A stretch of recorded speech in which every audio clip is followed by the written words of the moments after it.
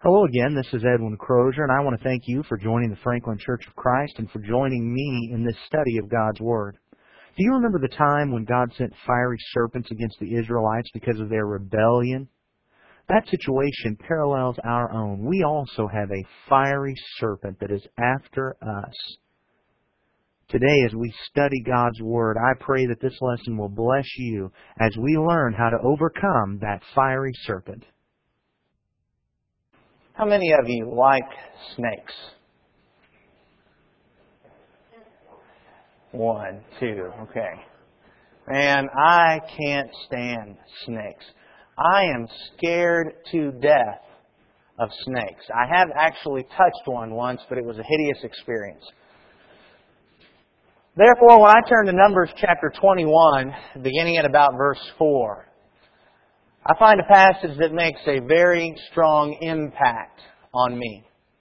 In Numbers chapter 21, beginning at verse 4. Then they set out for Mount Hor by the way of the Red Sea to go around the land of Eden. And the people became impatient because of the journey. The people spoke against God and Moses. Why have you brought us up out of Egypt to die in the wilderness? For there is no food and no water, and we loathe this miserable food. The Lord sent fiery serpents among the people, and they bit the people, so that many people of Israel died. So the people came to Moses and said, We have sinned, because we have spoken against the Lord and you. Intercede with the Lord, that He may remove the serpents from us. And Moses interceded for the people. Then the Lord said to Moses, Make a fiery serpent and set it on a standard, and it shall come about that everyone who is bitten, when he looks at it, he will live. And Moses made a bronze serpent and set it on the standard, and it came about that if a serpent bit any man, when he looked to the bronze serpent, he lived. To me, this is one of the most frightening experiences in all of the Scripture. I just can hardly imagine being one of these Israelites back in this time to know that there are sin-seeking snakes out there that are coming to get all of us who rebelled against God. It's just absolutely terrifying to me. And even more terrifying is that when they asked God to remove them, He didn't do it. We're going to get bit. But He gave the remedy. This whole situation is very parallel to our lives. They're not necessarily snakes sent by God to come attack us, but we recognize from Revelation chapter 12 and verse 9 that there is, in fact, a fiery serpent who is after us. In Revelation chapter 12 and verse 9, it talks about our enemy. It says, the great dragon was thrown down, the serpent of old, who is called the devil and Satan. This serpent is after us. And we want to overcome him. As we examine what happened in Numbers chapter 21, I believe we find 4 very interesting parallels between their situation and ours as we strive to overcome the fiery serpent. Before we examine those parallels, would you bow with me, please? God and Father in heaven, we pray that You be glorified. We recognize that You are worthy of praise and glory and honor and blessing. Fame and victory and honor comes from You. Every good gift is from You, Father, and we thank You for the blessings You've given us. We thank You for this beautiful day we're enjoying. We thank You for this great week that we've had and the time we've all been able to spend with family and with friends, enjoying the blessings with which You have bestowed upon us. Father, we are thankful for the number that are here this morning to worship and honor You. We pray that everything we do glorifies and honors You. We recognize, Father, that we are in a battle against this serpent of old, and we pray that You would strengthen us to overcome, to win the victory through You. We pray that You be with us as we study Your Word this morning, that our hearts will be open to what You have to say, that everything we learn will be directly from Your Word, that we'll add nothing to it and that we'll take nothing away from it. Father, it's unto You that we want glory, not unto ourselves. And we pray that we glorify You. In Christ's name, amen. The very first thing that we recognize in Numbers chapter 21, as we look at overcoming this fiery serpent, the bite of the serpent kills. In Numbers chapter 21, And verse 6, the Lord sent fiery serpents among the people, and they bit the people, so that many people of Israel died. This was not just a nuisance. This was not just an inconvenience. These serpents meant certain death. And that is exactly the case with the serpent with which we deal. The serpent and his bite means certain death. 1 Peter chapter 5 and verse 8. 1 Peter chapter 5 and verse 8 warns us, be sober of spirit. Be on the alert. Your adversary, the devil, prowls around like a roaring lion, seeking someone to devour. He wants to kill us. And his bite equals certain death. He fires his flaming arrows, as Ephesians chapter 6 and verse 16 warns us. And he leads us away with temptation. James chapter 1, beginning at verse 14. James said in James chapter 1 and verse 14, but each one is tempted when he is carried away and enticed by his own lust, his own desire. Then when desire or lust has conceived, it gives birth to sin. And sin, when it is accomplished, brings forth death. That is always the case. There is never an exception. When we allow the serpent to grab hold of us, and we follow in the path of his temptation because of our desires, death follows. This is not a nuisance. This is not an inconvenience. This is life and death. And it's something that happens to all of us. We remember Romans chapter 3 and verse 23, for all have sinned and fallen short of the glory of God. For all have sinned and fallen short of the glory of God. Romans 6:23 said the wages of sin are death. We have a serpent that is attacking us, just as the Israelites did. Very interestingly, however, when we go back to Numbers chapter 21, we find out that God did not remove the serpent. He just provided the remedy. Look again in Numbers chapter 21. This time in Numbers chapter 21 and verse 6. Verse 7, the people came to Moses and said, we've sinned because we've spoken against the Lord and you. Intercede with the Lord that He may remove the serpents from us. What did they want? They said, get these serpents out of here. We want them gone. We can't handle this. They're killing us. But what did God give them? Did He remove the serpents? He only left the serpents. And we find in verse 8 that the Lord said to Moses, make a fiery serpent and set it on a standard. And it shall come about that everyone who is bitten, when he looks at it, he will live. That parallels our situation. The serpent is in the world. And when the serpent first made his attack in Genesis chapter 3, and Adam and Eve fell to the clutches of sin, and then mankind continued to follow after them, God did not remove the serpent. He's not taken away the temptation so that we will just live right. But He has provided the remedy for when we receive the serpent's bite. There in Genesis chapter 3, we find the cursing of the serpent and the punishment that was given to him. And it wasn't that he was removed, but in verse 15 he says in Genesis 3, I will put enmity between you and the woman, and between your seed and her seed. He shall bruise you on the head, and you shall bruise him on the heel. We find the very first foreshadowing, prophetic element of the Scripture that talks about the coming Messiah, that would do battle with the serpent of old and would give him a death blow. But the serpent was not removed. Only the remedy was given. And in Romans chapter 3 and verse 24, right after Paul had said to us that we've all sinned, in Romans chapter 3 and verse 24, Paul then pointed out that we can be justified as a gift by His grace through the redemption which is in Christ Jesus, whom God displayed publicly as a propitiation in His blood through faith. This was to demonstrate His righteousness, because in the forbearance of God He passed over the sins previously committed, for the demonstration, I say, of His righteousness at the present time, so that He would be just and the justifier of the one who has faith in Jesus Christ. God did not remove the serpent, but He provided the remedy. He provided Jesus. And when we look to Jesus and follow His way, just as those who looked at the serpent that was uplifted would be healed, so we can be healed. In fact, Jesus Himself, alluding back to this very event in John chapter 12 and verse 32.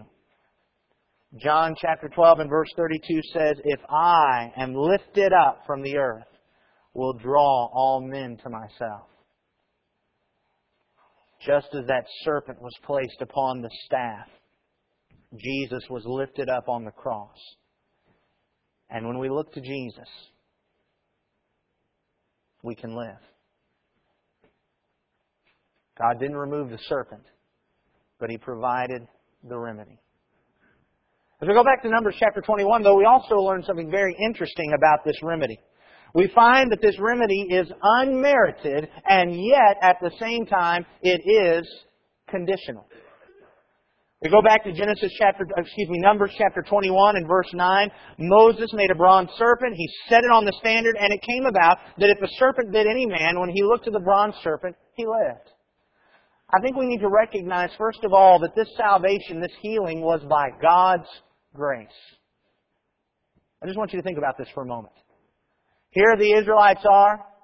They have rebelled against God again and again and again. They rebelled against God, and He brought them through the Red Sea. They rebelled against God, and He provided them water at Marah. They rebelled against God about the food, and He gave them quail. They rebelled against God about the food, and He gave them manna. They rebelled against God over and over again, but He continued to deliver them. And here they've rebelled again, and in verse 4 and verse 5, why have you brought us out here to die? God's been delivering them all the way along, and yet again, they rebel one more time. And not only do they rebel, but they say, we're hungry and we're sick of this food that God's been giving us. And can you imagine that? And so God sends in the punishment. He sends the serpents that are going to kill them, the death that they deserve. And then He puts this bronze serpent on a standard. An Israelite out here is bitten, and he walks and he looks up to the standard, the bronze serpent on the staff, and he's healed. How many of you believe that in that trek from wherever he was to looking at that staff, he earned forgiveness? And that was a lot of hard work to walk from one place to the other and take a look at that bronze serpent on the staff, don't you think? I think that for doing that work, God owes healing, don't you? Well, that's ludicrous, isn't it? These people were healed by God's grace. They didn't deserve it. They didn't earn it. If they were going to be healed, it was going to be because God looked down upon them and He bestowed a gift upon them that they did not deserve. It's grace. It was unmerited. They didn't earn it. They didn't deserve it. But they had to do something to get it. Who was healed in this verse? The one who looked at the serpent. Nobody else was healed. Only the ones who did what God said. And that's exactly the way it is for us today. If we're going to be saved, it is going to be by grace. Ephesians chapter 2 and verse 8. In Ephesians chapter 2, beginning at verse 8, the Scripture there reads, "For by grace you have been saved through faith." Well, that sounds a lot like those folks in the wilderness, doesn't it? It was God's grace, but they had to believe. Who's going to look at the staff? Those who believe they'll be healed when they do it. By grace you have been saved through faith. And that not of yourselves, it's the gift of God and not a result of works, so that no one may boast. When these Israelites looked at the staff, do you think they could boast to their friends? Yeah, I looked at the staff. That'd be silliness, wouldn't it? God owed me healing because I went and looked at the staff, the serpent. Of course not. And that's the same for us. We can come to church, worship God. We can do all manner of things in the Scripture, but if God saves us, it's going to be because He has bestowed grace upon us. We can't earn it. We don't deserve it. And there's nothing that we can sit back and boast about and say, look at me and how awesome I am because of all this that I've done. We're only doing what we should have been doing to begin with. If we're going to be saved, it is going to be by God's grace. However, God has asked something of us. Just as He did those Israelites, He told them to go look at the serpent upraised on the staff. He tells us to follow Jesus, to do what He says. And what has Jesus said? We can look in Mark chapter 16. Mark chapter 16 and verse 16, Jesus, just before He ascended to the right hand of the Father, in Mark 16 and verse 16, He said, "He who has believed and has been baptized shall be saved, but he who has disbelieved shall be condemned." Can you imagine Moses saying that to the Israelites? He who believes and looks at the serpent will be healed, but those who don't believe will not be healed. We'd understand that there, wouldn't we? In Luke chapter 24. In Luke chapter 24 and verse 47, Jesus said, Luke 24 and 47, that repentance for the forgiveness of sins would be proclaimed in His name to all nations, beginning from Jerusalem. We've got to repent. If we're going to be saved, it's going to be by grace, but God asks something of us. We've got to repent. We can look in Acts chapter 2 and verse 38. In Acts chapter 2 and verse 38, there, Peter, on the day of Pentecost, said to those who said, "What shall we do?" He said, "Repent, and each of you be baptized in the name of Jesus Christ for the remission of your sins." There was something they had to do. Acts chapter 22 and verse 16. In Acts chapter 22 and verse 16, as Ananias was talking to Paul, he said, "Now, why do you delay? Get up and be baptized and wash away your sins," calling on the name of the Lord. If his sins were going to be washed away, it was going to be by God's grace. There's no way he could earn it. There's no way he could deserve it. But he had to do something, didn't he? In Romans chapter 10. Romans chapter 10. Verses 9 and 10. Paul said, "If you confess with your mouth Jesus is Lord, and believe in your heart that God raised Him from the dead, you'll be saved. For with the heart a person believes, resulting in righteousness, and with the mouth he confesses, resulting in salvation." If we want to be saved, it's going to be by God's grace, but we've got to do something, don't we? Colossians chapter 1, verses 22 and 23. Colossians chapter 1, verses 22 and 23. "Yet He has now reconciled you in His fleshly body through death, in order to present you before Him holy and blameless and beyond reproach.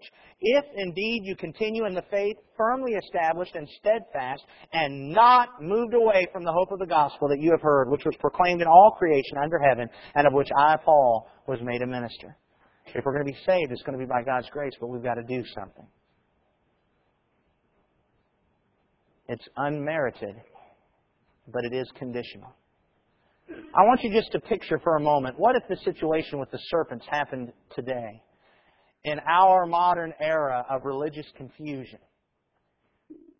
And the serpents came among us, and God said, "Put that bronze serpent up on the staff, and those who believe and look at the staff will be healed, and those who don't believe will not.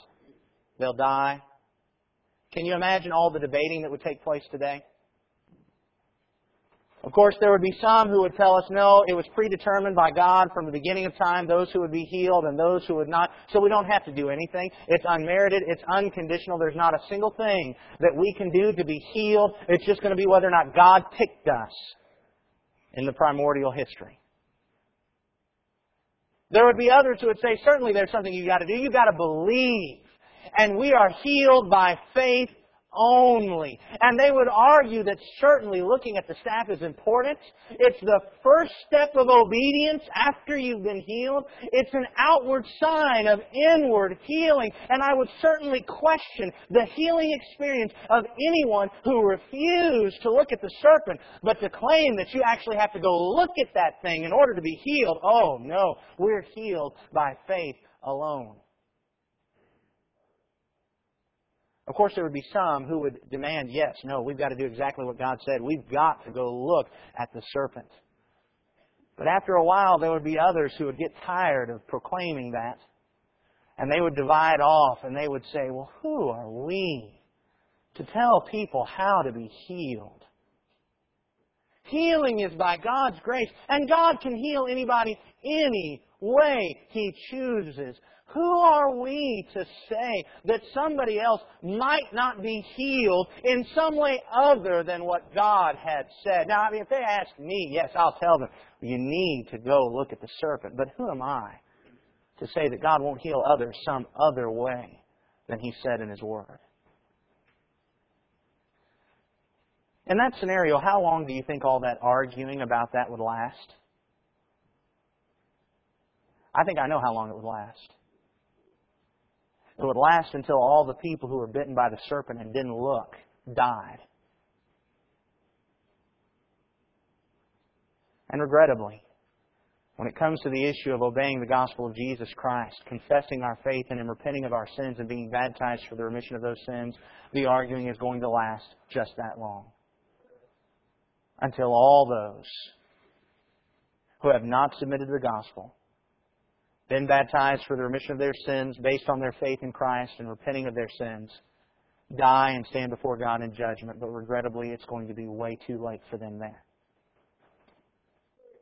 It is unmerited. You can't earn it. But God expects us to do something. And the fourth thing that I see as a parallel in this passage is that it wasn't judgmental to proclaim the remedy. Can you imagine? Here's Steve and I. We're out in the field, and the serpent comes up and it bites me, and Steve says, "Oh, Edwin, you're going to die. You need to go look at the serpent that Moses put up yesterday, because God said if you go look at it, you'll be healed." And then I looked at Steve. You are so judgmental, Steve. See, that's what's wrong with you bronze serpent lookers. You think you're the only ones that are going to be healed. I am sick and tired of all this judgmentalness going on around here, telling all of us that if we want to be healed, we've got to go look at the serpent. Was it judgmental for Steve to tell me that I needed to go look at the serpent? Absolutely not. We're not the ones judging. When Israelites told their Israelite buddies who had been bitten by snakes to go look at the serpent, they weren't the ones doing the judging. God was the one who had been doing the judging. All they were doing was letting one another know, here's the remedy.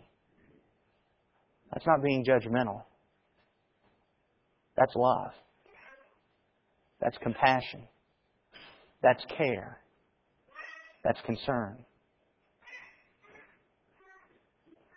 Tell you what would have been bad is for Steve to know that I could go look at the serpent on the staff and be healed, and for him not to tell me. That would be bad. Because then I'd die. And the same is true today. I recognize, of course, that there are always going to be those who think that we're being judgmental by simply saying, let's just go back to the Bible. And yes, I believe we've got to be tactful. I believe we've got to be loving. But we've got to tell folks what the Bible says, because they've been bit by the serpent, and until they go to Jesus, they are going to die. And it's not judgmental to proclaim the remedy, it's love. We need to be proclaiming the remedy.